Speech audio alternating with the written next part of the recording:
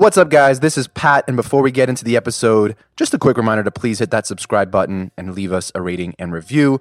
Also, follow us on Instagram, Facebook, Twitter, LinkedIn at The Founder Hour. All right, here we go.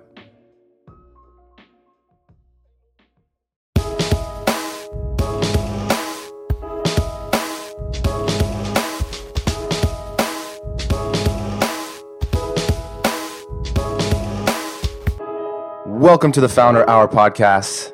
I'm your co-host, Pat. And I'm Posh. And we're hanging out today with Yancey Strickler. He's the co-founder of Kickstarter. He's an author, a writer, I think formerly a journalist. Is that right? Sure. In the music scene. So excited to learn about your story and chat with you and talk about sort of what you've done up until this point and what's to come next. So thanks for being on. Yeah, thanks for having me. Yeah.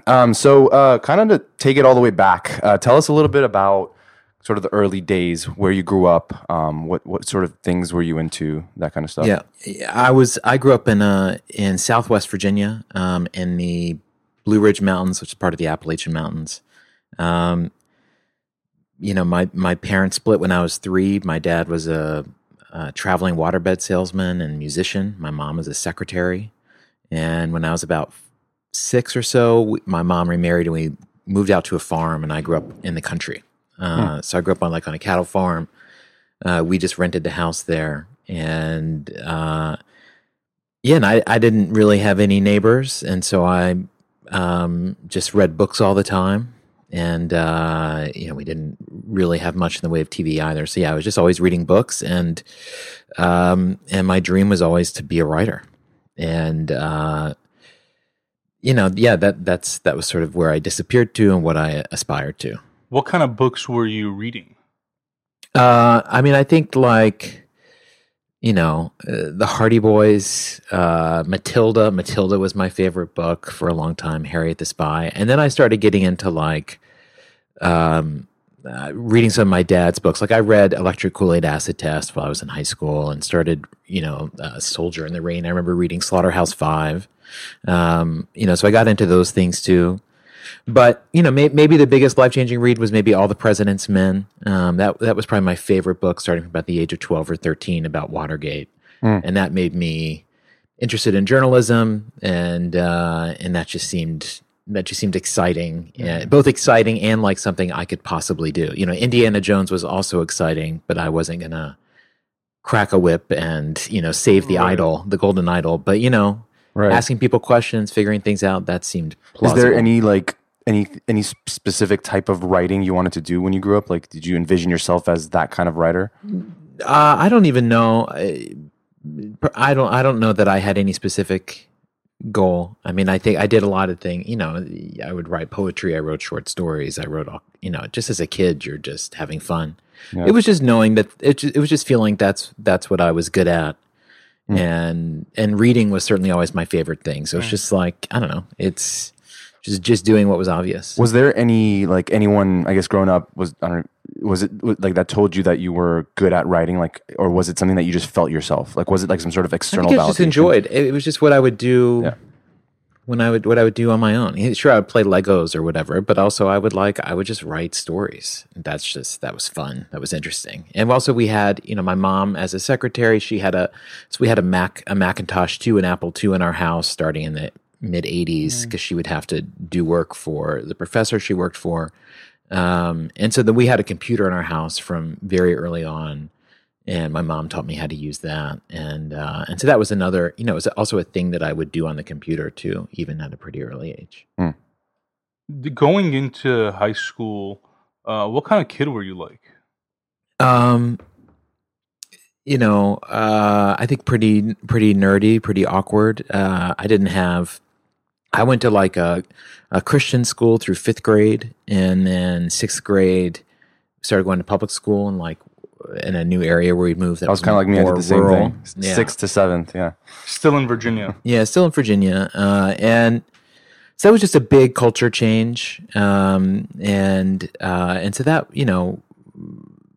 that school was hard. The school was hard for me from 6th grade on, I would say. Just I was into music and I was into books, but I wasn't the most, I wasn't socially terrible, but I wasn't the most socially adjusted person. And I just remember, even at the start of a school year, like we would pick out new clothes, and I would try to get the most normal seeming clothes possible, but still, like, people could tell I wasn't like everybody else. And so that was a real struggle. I'd have few good friends, friends with a lot of girls, and then like had a small group of other friends, and then things sort of changed for me. My junior year of high school, I got into like a magnet school program where this thing called the Governor's School picked 2 to 4 kids from each school in the state. So I got to go to that for half a day, and there I met people that I really connected with for the first time since I was like, in elementary school. And those are still, my best friendships to this day. And those are people coming similarly from more rural communities. And this one friend in particular, his parents were artists who'd moved out to the country in the 70s, but they were from New York and from Europe. And so that going to his house and seeing what else life could be, being in a place where you ate dinner at 8:00 and you drank wine, and those and they got the New Yorker, like those things were so, like, I'd never seen anything like that before.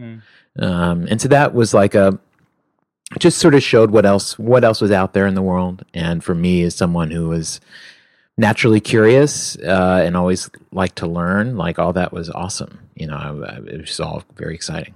Were like English classes like your best classes, or did you? Yeah, I was good at that. I mean, I high school was easy. Yeah. Some things I didn't.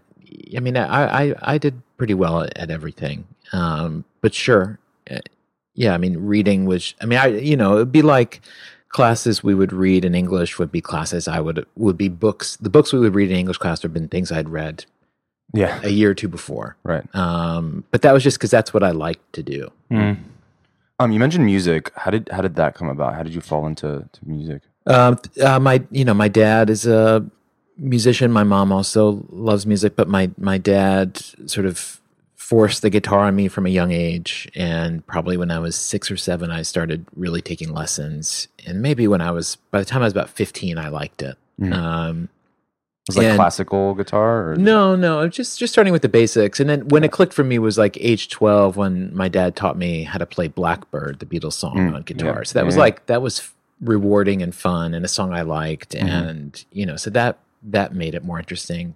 But yeah, I mean, I was always, my dad always had bands. The bands would practice in our tiny house, like while I would sleep in the room next door. Like I was just around it all the time, like always bands playing just around me as a kid. And then my dad just had this gigantic record collection because he worked in a record store for years and in the 60s. And so it was just a regular thing for him to make me sit on the couch and then play me songs. And like, you'd have to sit there for 2 hours while he would play you. He would just say, just one more. He would always say, just one more.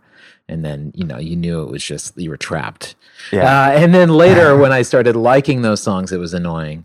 But so a lot of it was just the house I grew up in. And then I had a deep connection, deep affinity. I listened to the radio. I knew, when I was age 7, I started a Beach Boys fan club that I tried to get like my cousins and friends to join with me. And, just because I really liked them at that time. So it's just always something I connected with. And then as I became like a teenager, music became even more of an identity. And so I was, 12 years old in 1991. And, so that's like when Nirvana's just happening. And I really, that remade me, You sort of identified with... Yeah, definitely. I mean, with Kurt for sure. Never Pearl Jam, of course. But yeah, I mean, like, I'm very much a product of a Kurt Cobain kind of ethos, I think, in a lot of ways. And then also growing up in Virginia, the other big legacy we had there was Fugazi, and sort of like the DC punk hardcore scene was also very local. I saw Fugazi was like one of my first shows I saw as like a teenager, 13, 14, because they would play all ages shows. And for those who may not really know, the story behind from Nirvana and like that kind of, movement, like what would you say like you identified with the most? Well, I mean, it's just like it's really hard to overstate the degree to which there was just a massive culture shift where a certain predominant culture that had been musically was represented by hair metal and Guns N' Roses, things like that, and which for me represented like a lot of the bullies in my school. Got it. That got supplanted by this new sound of bands led by Nirvana, but also Jane's Addiction, Alice in Chains, a whole cluster of these groups, Soundgarden, that suddenly were just like breaking through and were very clearly surpassing this like previous cultural paradigm. And one of the things that distinguished these groups was their value systems. Kurt Cobain was would talk about being a feminist, and they would cross dress, and they embraced all these things. And like that was like extremely, just extremely challenging at the time. And the music was great, and they felt young in a way that, that I identified with. And yeah, it was exciting. It sort of expressed like we were on the map, and we just meaning like people who don't feel like they fit in. This is a moment. And so, MTV was such the center of culture. So as those songs, as Smells Like Teen Spirit starts playing on MTV all the time, like it really just made it made a big difference in the larger culture. It shows you how many like people in the world felt the same way, but there was like nothing that like really spoke to them until they sort of broke out on the scene, right? Yeah, and then what it leads you into, because like Nirvana are like extraordinarily generous artists, where they from the beginning they used their fame to highlight all of their friends and their forebears who they wanted to give a shout out. Like when they played on MTV Unplugged, which is such a big thing to play on, like they brought out the Meat Puppets. They covered 3 Meat Puppets songs together. Like half the songs they did were covers, and a lot of those were unknown songs by unknown artists that were their friends. So like that was their thought process. How do we use this? We elevate other people. Yeah. And so, the liner notes of Nirvana albums would just have like Kurt writing down all the bands he liked, and you're learning about Slant Six, and you're learning about these things that you never would have heard of. And, he was just such a knowledgeable guy about music. Did you ever get and to so see then them? You just keep digging down. Did you ever get to see them play live? Or I never saw Nirvana play. I saw other bands that era, but I never saw Nirvana. So you're clearly super passionate, at this point, obviously, and still about music.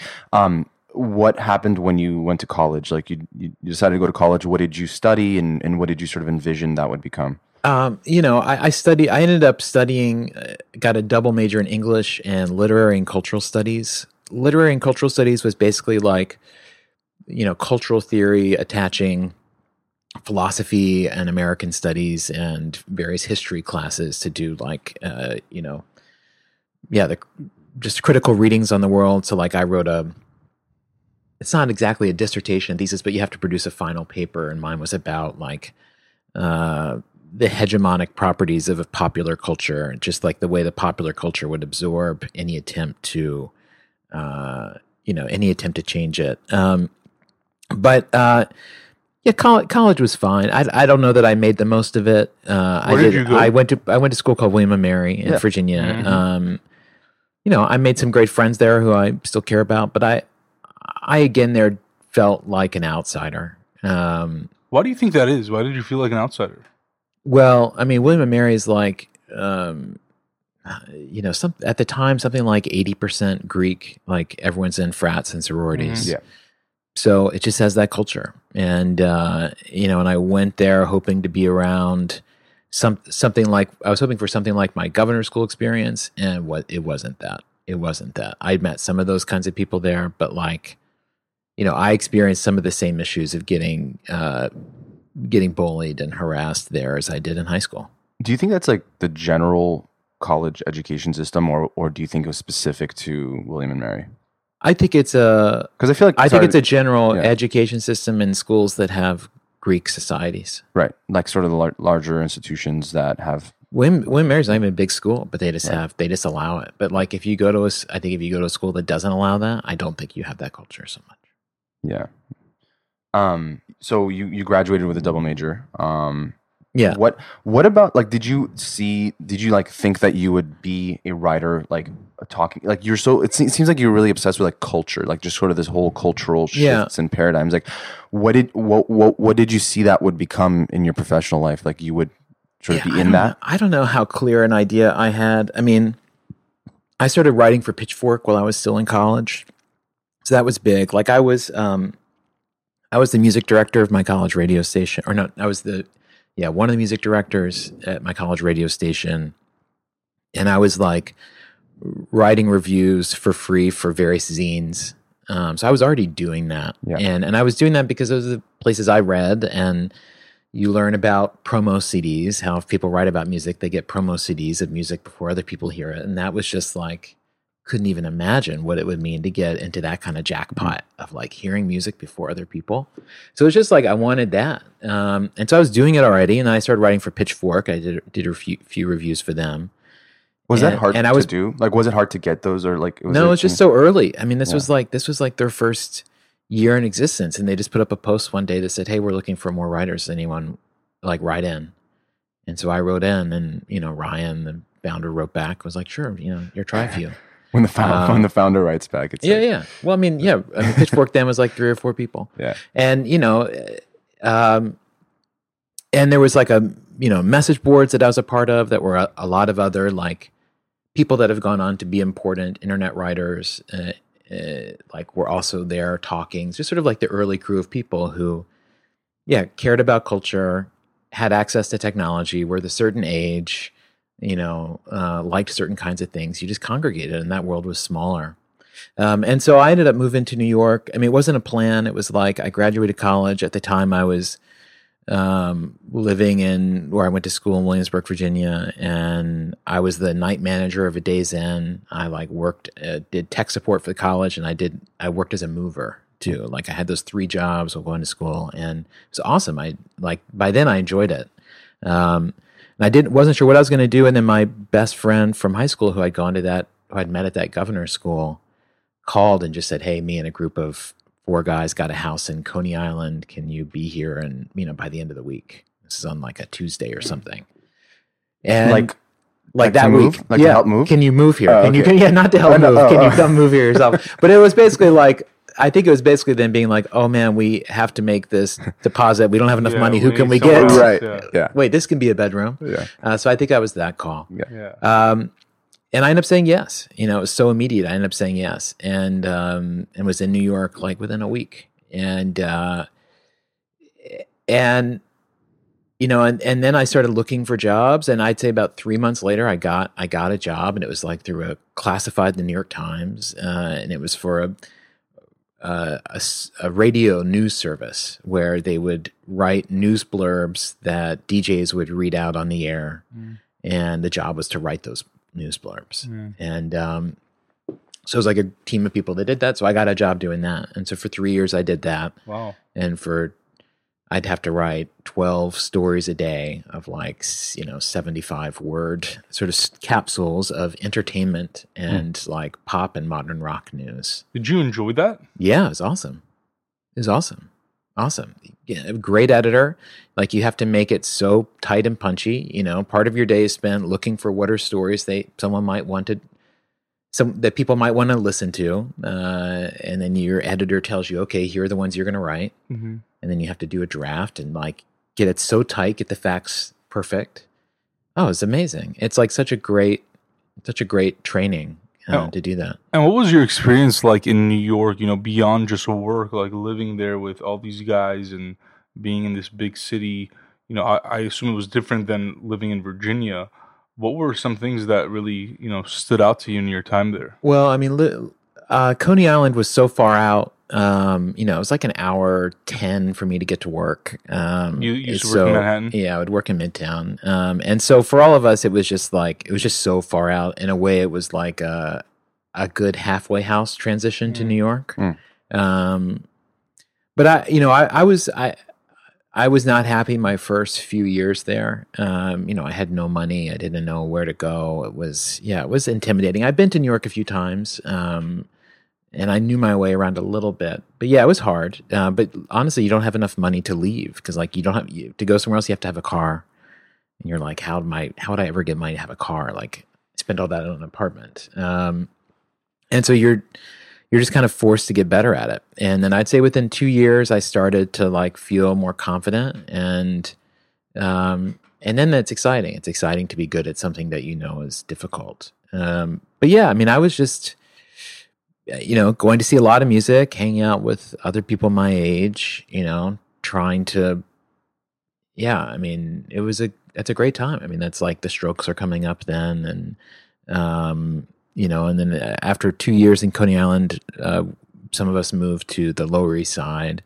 I mean, I ended up living around the Lower East Side for like the next 14, 15 years with a couple spots elsewhere around the city.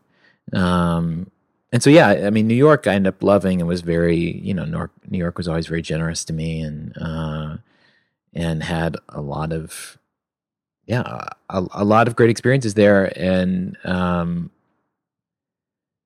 and just sort of being forced to, it just forces you to grow or leave basically. At this time, did you feel like you were becoming less of a misfit, like as a young professional than you were in, high school and college? No, I think I still had that same story from myself. Cause I think the interesting thing that happened to me is I got laid off from that radio job. And then, ended up getting a job inside first a company called Flavor Pill, then another company called eMusic, and they were sort of like, now I guess we would call them .coms or startups. At the time they weren't that. They're just small companies. This is like during the .com boom? This is like 2003, 2004. Okay, so like 2005. Yeah.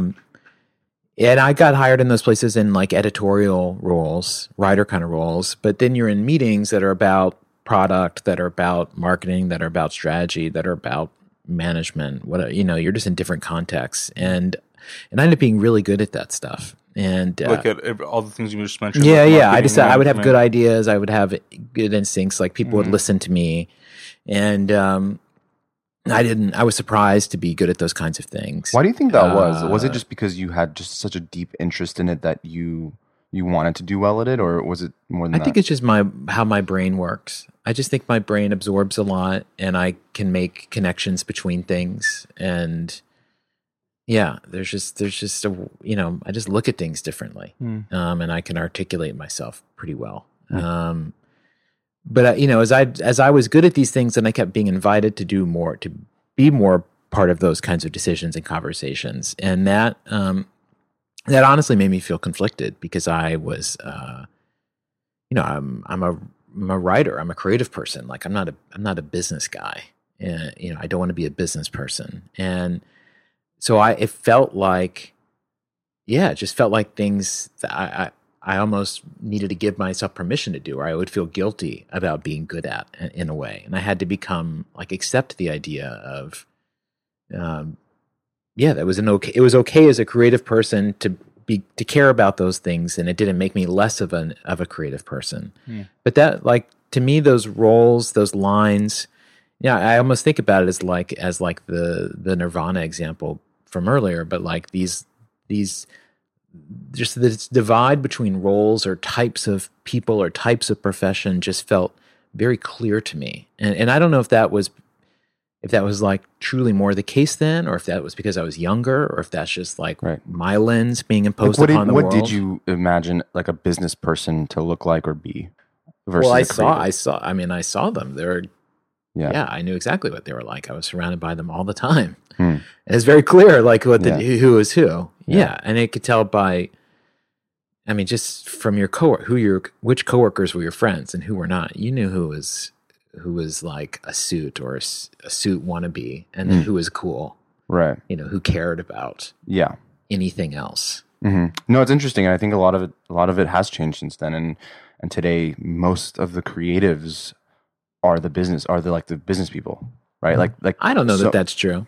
I think I guess that's why it matters how you define a business person, right? Like in this day and age, like an artist, a musician, But that's they're very not different. necessarily represented only by like a big like record label. Like they are their own business. Like they're a business person. Sure, but I think that like but their goals as a business person are so different. So I think it gives, because they express themselves in a form that like interacts with the market, and that they have learned that it's smarter and to your advantage to be educated about how to do that yourself rather than outsourcing it to someone else because you get screwed. Right.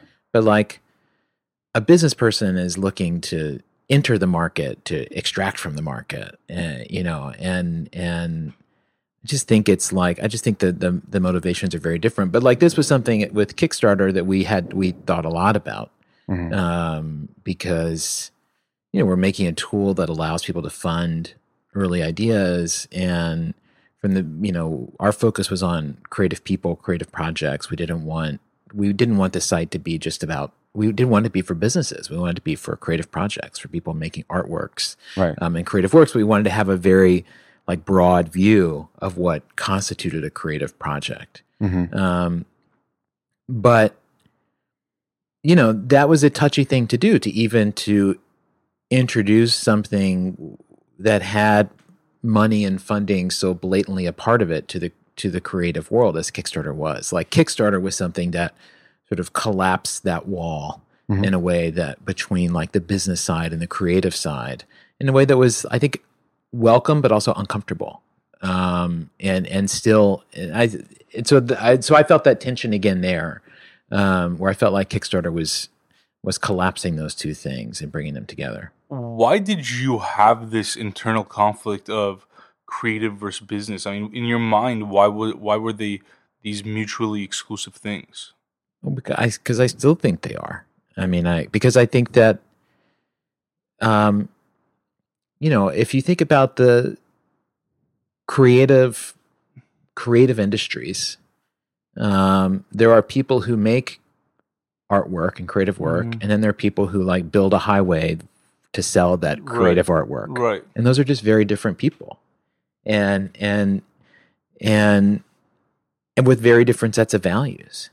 If a movie studio, or if a movie studio was truly run by artists, it would function very, very differently. If a newspaper was run by journalists, it would function very, very differently. Like these are very different, just value systems and beliefs. And so for me, it's like I know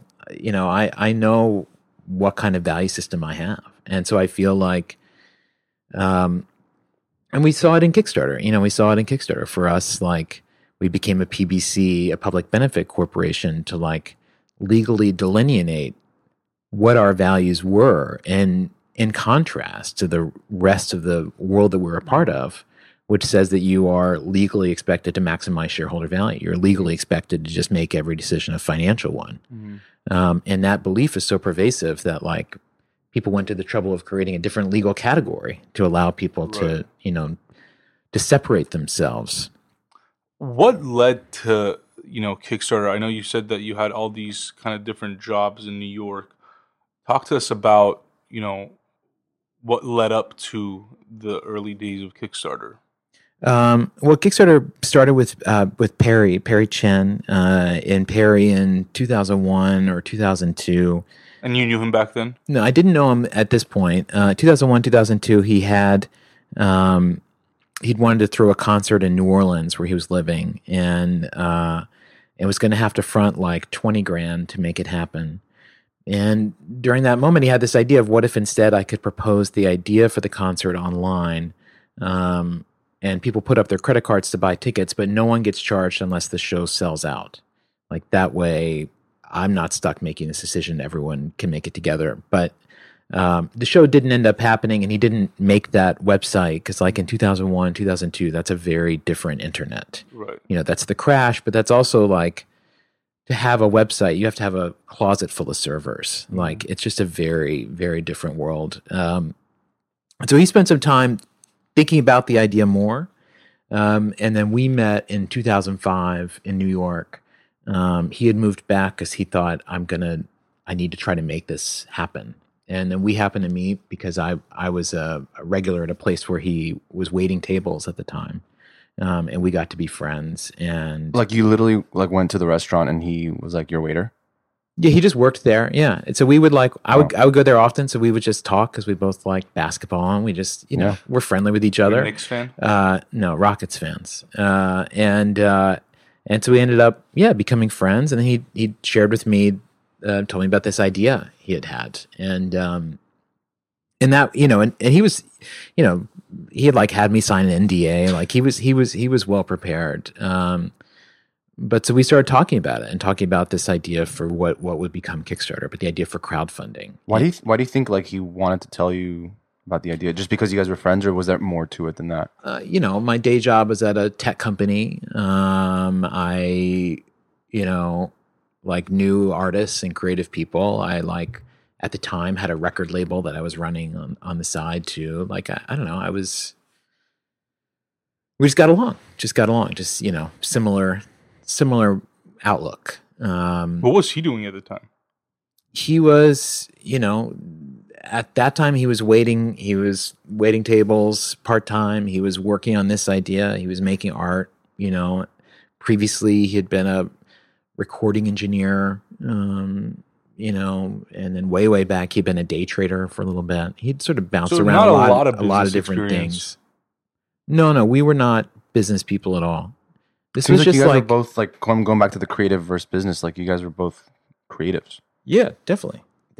And when we found our third, we found Charles Adler a year later.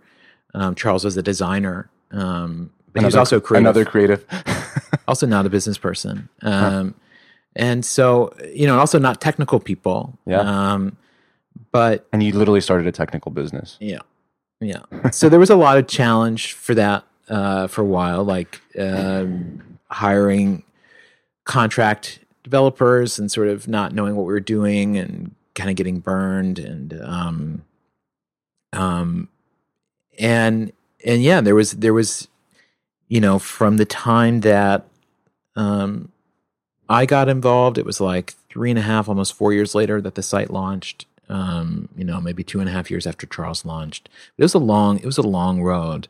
And really, like, it was Perry and Charles that pushed, so much during a couple of those periods in the years before we launched, where there were moments where it just seemed like it could die. Like there's the moment where the idea just could die because it'd been so hard to get it there, and then just like the site kept not getting built, and there just kept being obstacles. Right. It's interesting because like we going back to our conversation about like creatives versus business people and how creatives sort of can just do it and put it out there and not have to like, and the business people are sort of just trying to find those like creatives to push out there for other reasons.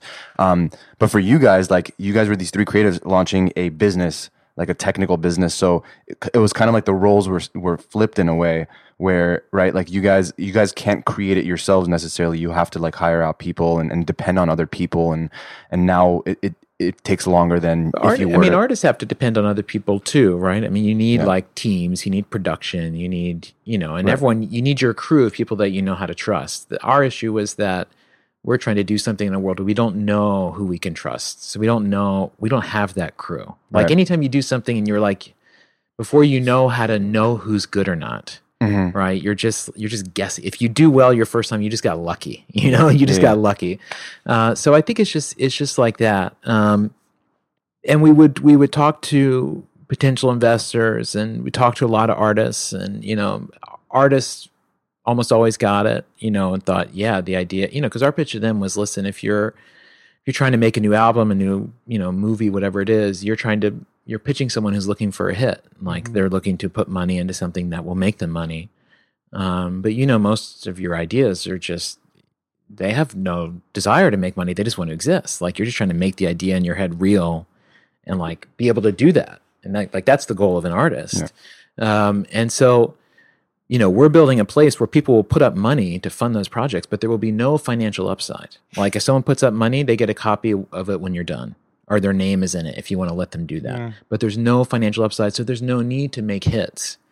you can just pitch the vision of what you want to do.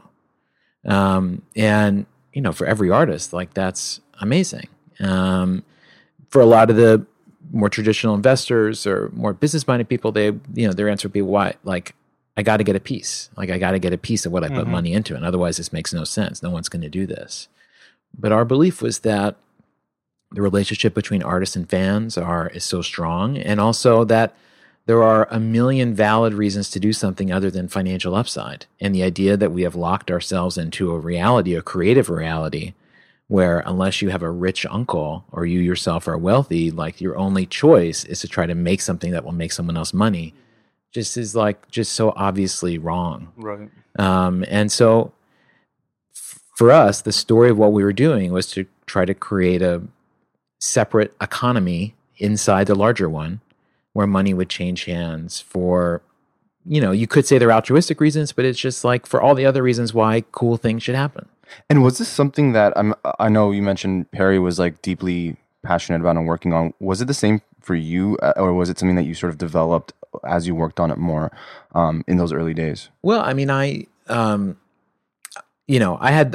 the deep emotional connection to the struggle of being an artist, trying to work with integrity, and just like writing about those people, just wanting to be someone like that. So you saw like the possibilities of what this could create for them. I just knew the problem, and I was very aware. Like, I worked in a company that was involved in digital music in 2005, so that's like when the music industry is sort of crashing and changing over, and the whole debate is about how to monetize music, and all I could think about is like everyone's acting like music is this like plentiful natural resource. Like, why is anyone questioning like, well, where does this music come from in the first place? Like, what do those people need? Like, everyone's just looking to how do we sell the stuff that's already been made, but no one's talking about, well, how does this stuff get made in the first place? I was just so struck with like everyone's focusing here. For everyone I know, like everyone's focusing at the end of the pipe. Everyone I know is like looking way earlier in the process. Like, that's the hard part. And so there's just a mismatch of like, again, just seeing art as a good, as a plentiful, bountiful good, and that, just not thinking about how it got made, and especially not thinking about how it got made if it wasn't likely to make more than like, $100 million at the box office or whatever that equivalent is in each industry. You said it took about, I guess from the time you got involved, 3.5 years to launch. When Kickstarter finally launched, what did it look like? I mean, not at all dissimilar from what it does today, to be honest. There were, for the first day, there were, I think, 2 projects. First one was by Perry. Second one was by me, Perry, and a friend of ours, Claudia. It was very, just very simple, but not that far from what it is today. When we launched, we've been telling our friends about the site for years. The site that like they probably all gave up on ever actually happening. But we made it so that you could only start a project if you had a special invite to start one, and you could have an invite by being invited by one of us. And if you got an invite, you could invite 5 other people. And so there's like a tight-knit community. Yeah, sort of a scarcity from the beginning. And that was really helpful because it made it like people were asking each other to get in. And it meant that like, 4 days after the site went live April 28th, 2009, and 4 days later, the first project was funded, and it was a project called Drawing for Dollars. And it was someone saying, if you give me $5, I'll draw you a picture of something. And he got $35 from 3 people. But that was like, the system worked. We didn't know anyone involved. Like, it was a real validating moment. Right. What were you doing like to spread the word? Like you launched, you spent all these, and by the way, throughout those like 3.5 years, were you working on this every day, or was it sort of just like a side project? Perry every day, Charles every day, me more nights and weekends. So you were working full time. I still had a day job that I loved. So I was more doing nights and weekends, but it was always meeting with creator friends and talking to them about it. when the site was live, what did we do to tell people? So you were sort of planting the seeds before it launched, Yeah, I mean, telling for people like, years hey, we like had this is what, been. yeah. Yeah, for years we'd had been. And you guys didn't raise any money, did you? Yeah, we did. We raised friends and family money up until that point.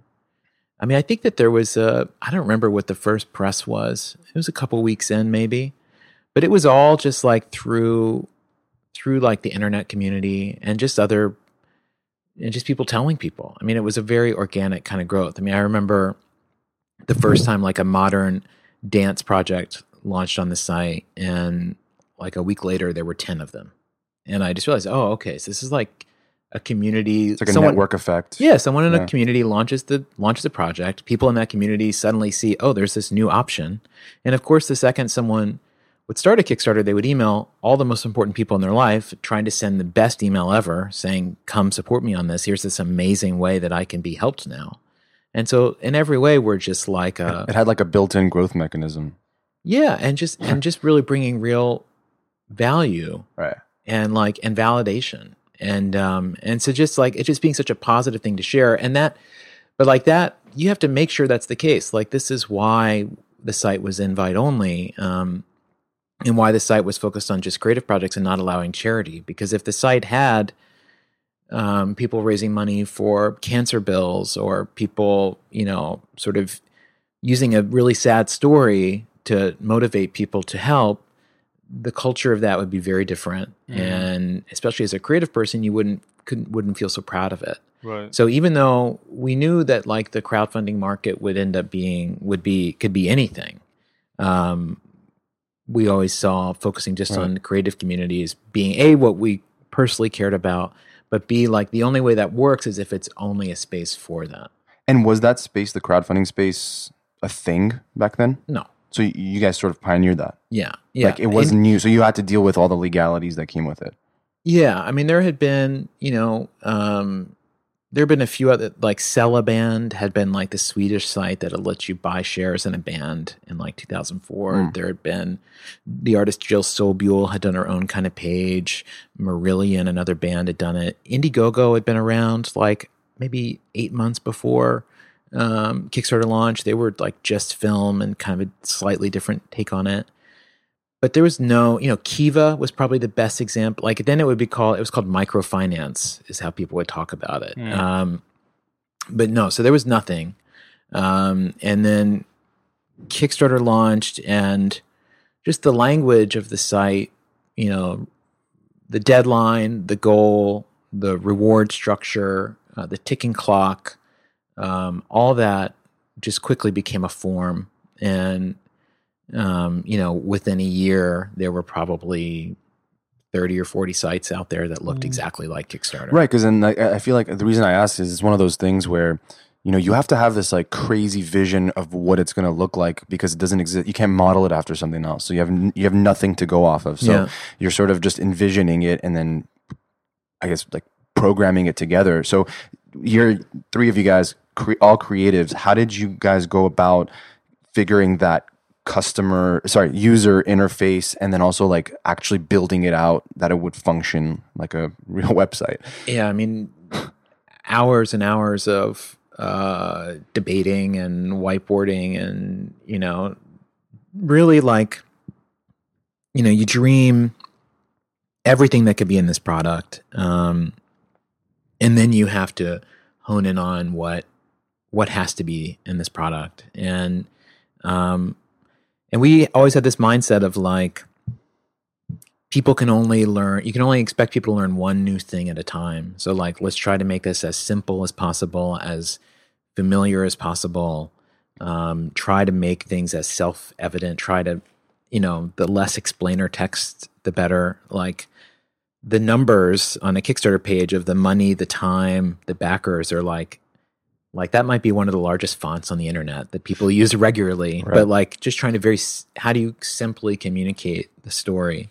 And so a lot of it was just, simplicity. Like this is a whole new model. There's this conditional funding, the idea that it's not a purchase. Like there's a lot that you have to bake into this. And so it's like, trying to create a distinct and simple experience. But we'd also have to do things like you also want to distinguish between this and like an e-commerce experience, because you don't want people to think that they're just buying something. Right, like their card's going to be charged right away. And I mean, like, again, that's something that I don't think necessarily existed before. No, especially not in like the microfinancing world. But it's like a huge customer behavior, user behavior that you have to like a hump that you have to get over and like get them to subscribe to that type of. Yeah, I mean, I'd say the first 2 years at least, like every Kickstarter video is the creator explaining how Kickstarter works. Right, like you're not going to be charged. Put your credit card. We promise you we're not going to charge you. And then there's a point where that stops happening. Yeah. And then you realize, like, okay, so people know now. But yeah, you needed that. You needed that kind of education. And because it was an entirely new form. I mean, it's a new incentive structure as a way to generate, a kind of action. But that, even though it required that kind of education, like people were willing to do it from the beginning because it was exciting and because, to support someone that you cared about directly, it seemed like, isn't this what like the internet's supposed to be about? So I think it fulfilled a lot of the goals and dreams of the web. And I sort of think of it as it just put a door in a wall where no one knew a door needed to be, but once it was there, it was just so obvious. Just like, of course you need a way for just like the fans and the artists to directly collaborate to make things. And, of course you want the safety of like an artist being stuck with a underfunded project, but fans expecting it anyway. So like, it really creates and provides value. Yeah. Yancey, in the early days, what was your role? And did you end up quitting your other job and going full speed into Kickstarter? Yeah, I mean, I'd say at the beginning I was like community. I was talking to artists and creative people. I was doing copy. I was like, Perry and I working on telling the story and just kind of like what is this that we're making here? And then when we launched, I was responding to every customer service email. I was interfacing with every creator. I was interviewing every creator before they launched their project to like make sure it met our guidelines. I was sort of screening those things, and then started building out the team. And I still had my day job for the first 3 months. I would say we were live, maybe 2 months, and I was just like doing the CS work, like after work. And then that just became not tenable. And we could see like the site was having, it wasn't like a hockey stick start, but the site was having enough success that we thought we were going to be able to raise money and actually like have salaries probably by the end of the year. So it was in like July that I made the leap, but I was afraid to. Yeah, I mean, talk to us about that, because I feel like a lot of entrepreneurs are in that position of, like almost broke. Like at any given moment, like they can be at that $0 or an even negative mark, and we always talk about it. That moment mindset isn't very conducive to being an entrepreneur, because at the end of the day, you want to survive, right? Like, sure, money is important and it's not everything, but you need it to keep going. There's a little bit of craziness that entrepreneurs have, that like you're on the brink of going broke, but you're still pushing forward and you still want to. Well, just because you just reach these points of you're just so far in. Like it's the path out is to keep going. Like there isn't another path, and there isn't another path. Maybe for practical reasons, but might also just because of like shame. Just like, after getting this far, am I really going to be the one who almost climbed the mountain? Like, no. So I think those things they motivate you. You need that kind of conflict to push you. So yeah, but the choice to leave, honestly, it feels like to quit. Yeah, to quit my job. Yeah, I mean, it feels like so long ago. I just remember like I just didn't have a lot of savings, and Had only recently started making like more than $50,000 a year for the first time, and you're living in New York, which is I'm living in New York, and so I just have, I've always had a scarcity mindset when it comes to money, and so even though I believed in what we were doing, like there was just like this deeper fear that would override that belief until a certain point where, the site was live, people were using it, and it was like, it had reached the point where there was enough validation for it to no longer be a dumb risk. And if I'd had a little bit of savings, or if I'd had some other side form of income, I certainly would have done it earlier. But a lot of it was just my own personal narrative about feelings, about what it meant to feel secure, to be secure. Mm-hmm. You mentioned like it wasn't a hockey stick growth situation, but was there like a moment, maybe like when a huge project was funded or something, where you were like, this is going to be huge? I mean, it was just seeing the gradual, it was just like, just seeing the size of the projects getting bigger. The first time a project broke 10 grand was a big deal. Just seeing it, like, it just kept working at larger scales. I mean, the moment where it like breakthrough into mass consciousness in the biggest way was February 9th, 2012, when 2 projects crossed $1 million in funding for the first time. Wow. And one of those projects had launched the night before, Double Fine Adventure, this video game project. Wow. And so, within less than 24 hours, it was going to raise $1 million. The whole internet was like following along. We were all in the office watching on a projector. You would refresh the site and it would take like 2 minutes for it to load again. But it was this moment where Kickstarter was just like this great white knight of the internet. We were like the people's lottery ticket. Like a normal person or a overlooked legend could put up a new idea and overnight seemingly be a millionaire. And that brought huge amounts of attention, and then brought, creators who wanted some of that money too. Mm-hmm. And so then I think we started to see a culture shift in the sort of people who are interested in using the site, that instead of it being, or in addition to it being like the modern dance troupe or the musicians or artists that we had worked with them before, now it was people doing startups and people launching products. And so that just led to projects suddenly raising millions of dollars regularly.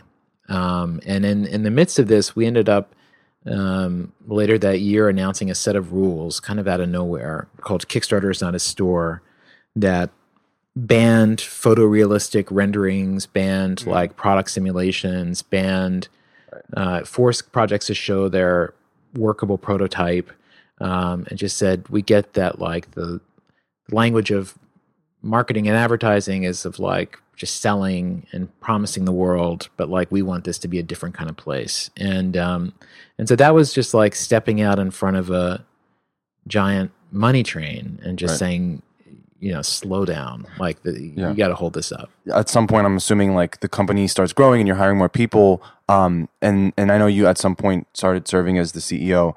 When did that happen? And what were those early were there any challenges for you like being in that role? It was at the end of 2013 that Perry stepped up to become chairman. Charles left the company, and then I stepped into the CEO role.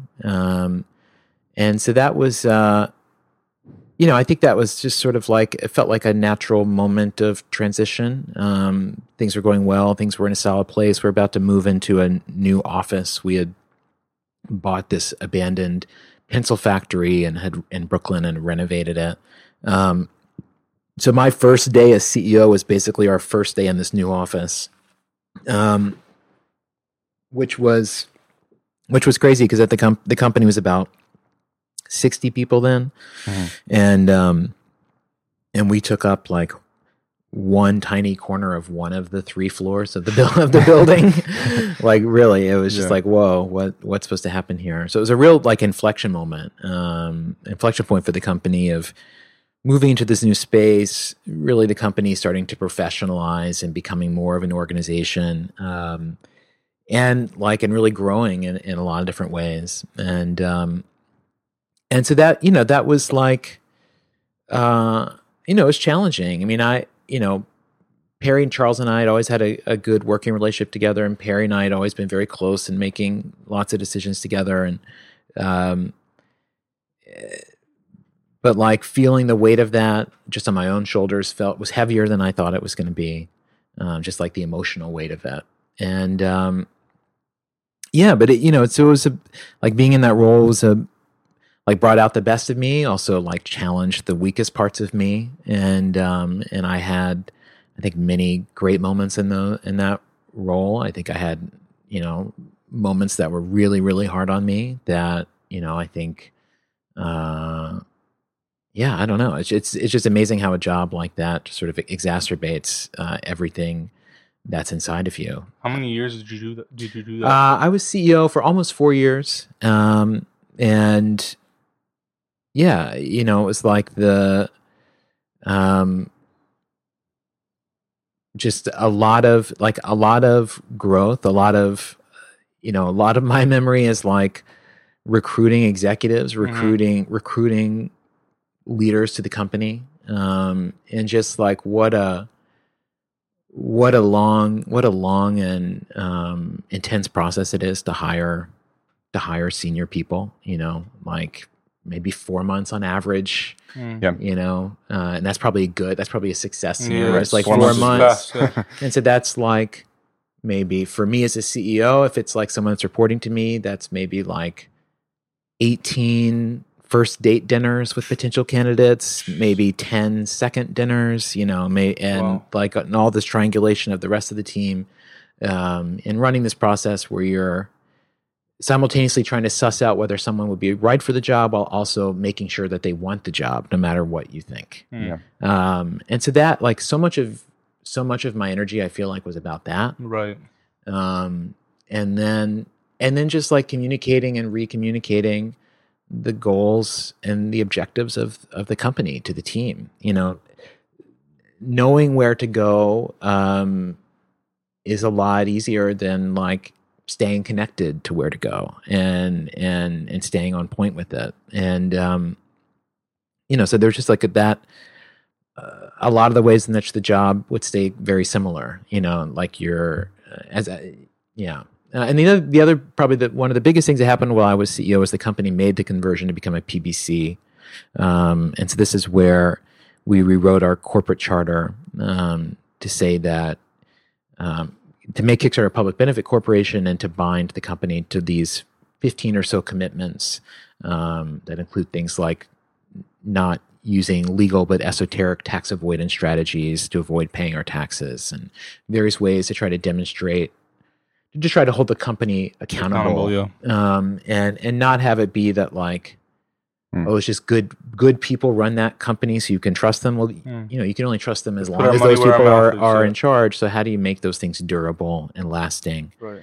And so really, like my last couple of years as CEO, I think it's a lot of like bringing in those leaders and a lot of that kind of meta structure work of like advocating for being a PBC, trying to be clear why we thought this was an important change to make, like why a company like Kickstarter being bound to a profit maximizing mindset is a bad thing for everyone in the long run, and just the need for this kind of transition. I think it was like around 2017 when you decided to leave. Yeah. What sort of prompted that? Well, I mean, I think it had really probably started like over a year before. I'd hired a couple senior leaders to the company, and that didn't work out. One was just a different situation. And that at the end of 2016, in my 360 review, where every year I would get a 40 or 50 page document of anonymous comments like about the job you're doing, and there's a lot of people saying that things have felt more unsteady that year than they'd ever really felt before, and sort of like pointing to these changes and other challenges that were related to me. And I was surprised and concerned when I read this. I mean, in my mind, these were things that had happened in the past, right. But I could see that people were still feeling them. And so then I ended up starting a conversation with the board that I was a part of, and just said, "Hey, like, here's this 360. Me as a CEO says, here's why it says this. Here's why everything's cool. Me as a co-founder says, hey, if we have a CEO that's getting a review that says things are unsteady, I feel like we have to ask questions, and these are the kinds of questions that we should probably be asking." And so that just try to lean into it, and through the course of that, decided to go. And there was a sort of a moment where I reached a kind of a breaking point. Having a lot of conversations with the board and with Perry, and then had a day where I was going to work, and I just remember I was at my front door, and I couldn't lift my arm to open the door. And my wife found me there a couple of minutes later and was like, "What's going on?" And I just said, I just can't be that person today. I just felt all these things that I was sort of carrying, sort of representing the company internally, representing the company to the world, bringing in these people, knowing that I'm having these larger conversations, not knowing how I felt, all that stuff. And I could just, it was just heavy. And so it was maybe 4 or 5 months after that, that, told the company that I was stepping down, that Perry would step in on an interim basis. And, and I made the choice in that I also just wanted to just move forward completely. Yeah. What did you want to do? Well, what's that? What did you want to do? Because we can sort of talk about what you've done since then. Yeah, but, you've sort of gone back to writing, and you've written a book. And so is that what your sort of vision was? You wanted to go back to that creative space of just writing and doing what you originally loved? I think all I knew at that point was that I just wanted to think about something else. I felt like I've been thinking about the same problems for 12 years, right? And a lot of them are ones that don't have an answer, which is why you keep thinking about them. And I honestly, I just thought, I don't want to think about these things anymore. And so, but my behavior already showed me that, where my talks were all about the macro ideas, the meta structure of Kickstarter versus the product itself. That was what was more personally interesting to me. So I just started digging in that direction. And I've been giving talks sort of about the larger context that Kickstarter was within.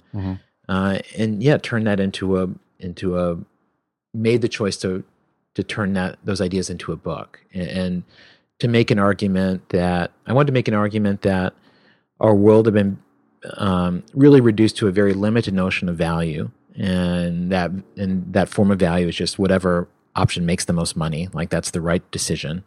And the world of creativity before Kickstarter is an example of that. Your project sounds great as long as we'll make money on it. That is the litmus test for existence.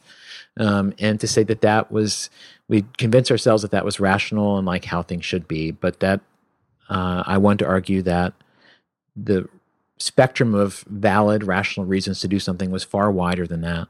And the spectrum of what is valuable and what value is larger than that. And I wanted to make a socioeconomic, historical, personal experience argument, a manifesto that makes this case, and tries to do so in a way that I'm trying to poke what I think are the deepest assumptions,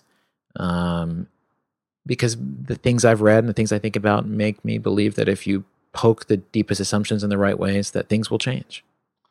Was it challenging to kind of transition from this daily life of running this massive business to writing a book? At first, yeah. I mean, I think the first week, I rented on Craigslist. I found some studio apartment in Chinatown where I would go and write every day with no internet. Moved, right? So you moved from New York. That was late. Yeah, I did. Midway LA? Through the process, I moved from New York to LA. Yeah. But I was still in New York when I started. Got it. But I remember, so I was in this apartment that had no internet, and I just had books I was reading and just Post-its on the walls. It was my second or third day doing it, and I was just feeling kind of pissed off all day. And I could recognize the kind of pissed off I was feeling was like the way I would feel on my worst days as a CEO. And when I would feel that way as a CEO, like I had a long list of circumstances I could blame. It's their fault. It's because it's this kind of day. It's because this is always screwed up, whatever. And I'm having all those same feelings, but yet like I'm the only one there. There's not even any internet. Like, but yet I'm in this, right. I'm realizing I'm in like a cycle that is me. And, so to have to confront that was pretty wild because it made me realize, this is only like day 2, and I'm already right. Like it has nothing to do with the CEO role. It's personal. It's personal, and also it's like I'm already sort of hitting the limits of my like comfortable depth on day 2. Right, I'm having these feelings because I'm reaching the limits of where I feel discomfort, and like so how much farther am I going to have to go? Yeah. And so I ended up stepping into that. I ended up growing a mustache as a way to force myself to get over that. And in truth, way to do it. But yeah, I've came to find the experience to be very natural. I mean, I think I had real moments of misery, but also really enjoyed it, and I am good at it. I was good at it. But really I had to like shut down the rest of my life and just devote myself to exploring and explaining an idea for the course of about 16 months. And listen, after like being inside an organization for 10 years, like to be isolated working on a deeper thing for 16 months, I mean, you couldn't ask for something better. Yeah. Why'd you move to LA? Once I wasn't doing Kickstarter full time anymore, it just sort of felt like I had my New York chapters of Music Critic and then Kickstarter, and I don't know, like the idea of starting a third chapter there again was less exciting than just starting something all over again. We just tried out here for a month, just to like put all of our things in storage. We're just like, let's figure out what we're gonna do, and then this just felt right. Yeah. And there's like some of the like the critical theory philosophy books I read in college were weirdly written here. Like Gramsci and Adorno, like these Frankfurt School neo-Marxists, like they came to LA to flee the Nazis. And so like there's weirdly a large number of important philosophical books that were written in Los Angeles, which I'd always just like struck me. I didn't know that. So I'd found this idea of like that maybe this would be a good place to disappear. Right. Yeah. And it is very good at that. And so the book is called "This Could Be Our Future." Yeah. And you can find it on Amazon. Yeah, you can find it everywhere. It's basically it's it's doing great. I mean, it's got I think 4 or 5 stars on Amazon and Goodreads. Nice. And I've been doing talks all over about it. But yeah, the first half of the book makes this argument about how our world became overtaken by this financial notion of value, how that sort of reduced a lot of our world and is behind a lot of the problems that seem unsolvable to us now. And then the second half of the book, I introduce a new framework called bentoism, but it's just basically a different way of seeing self-interest and a different way of seeing like the spaces in which we operate. Sort of like to compartmentalize. So it's saying, so it's saying that like, we think of like a hockey stick as like the ultimate success scenario, right? But like that spot is just like the bottom left corner of a much larger universe of self-interest. Like in the bento, there's 4 spaces to think about. There's now me, what I want and need right now. This is the world where probably we 90% operate today. But there's also future me, the bottom right corner of this bento, which is the older, wiser version of yourself, like the salt and pepper version that still has the bod, still has the mind and made all the right choices. So like you're living up to that person.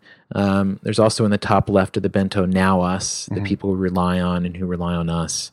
And then the top right is future us, your kids or everybody else's kids. And so the idea is that every choice we make has a footprint in all these spaces, now me, now us, future us. But today we're functionally blind to almost everything outside of now me. We don't see it as very real. It's like less rational. Those are more emotional spaces. Right.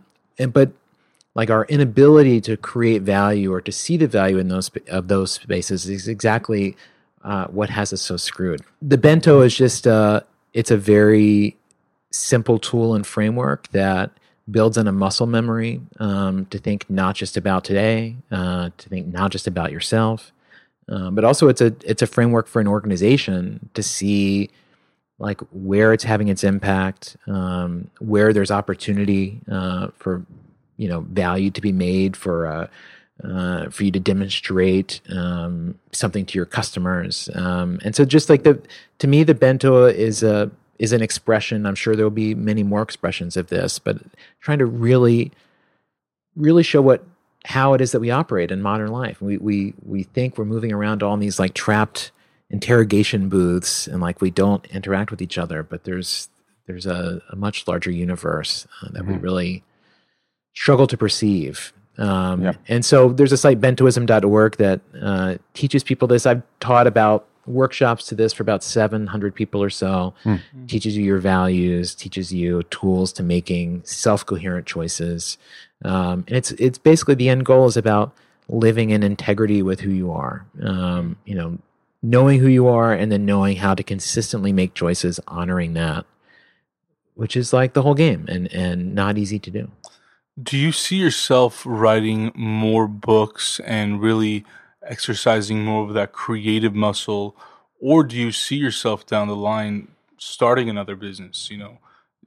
Have you had time to even think about it yet? I know you're like almost 2.5, 3 years removed from Kickstarter. Yeah. Have you had time to put in that sort of thought? Yeah, I think about those things for sure. I think I'm a creative person, and so I'm going to keep telling stories and pulling on the things that are interesting to me. But what is true is that by being in the chair, by being a CEO, by having that experience, I really do see the world from that way, and so I'm a lot more collaborative and than I used to be, and able to bring people together on these projects, and I've learned, when you get a group of people working together on something, how powerful that can be. So I'm certainly open to the momentum of ideas generating the need for organization and more structure. That's something I've been toying with a fair amount recently. But in the same way it is with Kickstarter, like it's going to be because an idea is deserving of it, in my opinion, and not out of a desire to do that on its own. Got it. Well, this has been so great, and thank you so much for walking us through that whole story. And I wish we had more time to talk more about like bentoism and what you're doing there. But hopefully we can do this again sometime. In the future, and hopefully that could be our future. Thanks so much. Thank you, Yancey. All right, thanks, guys.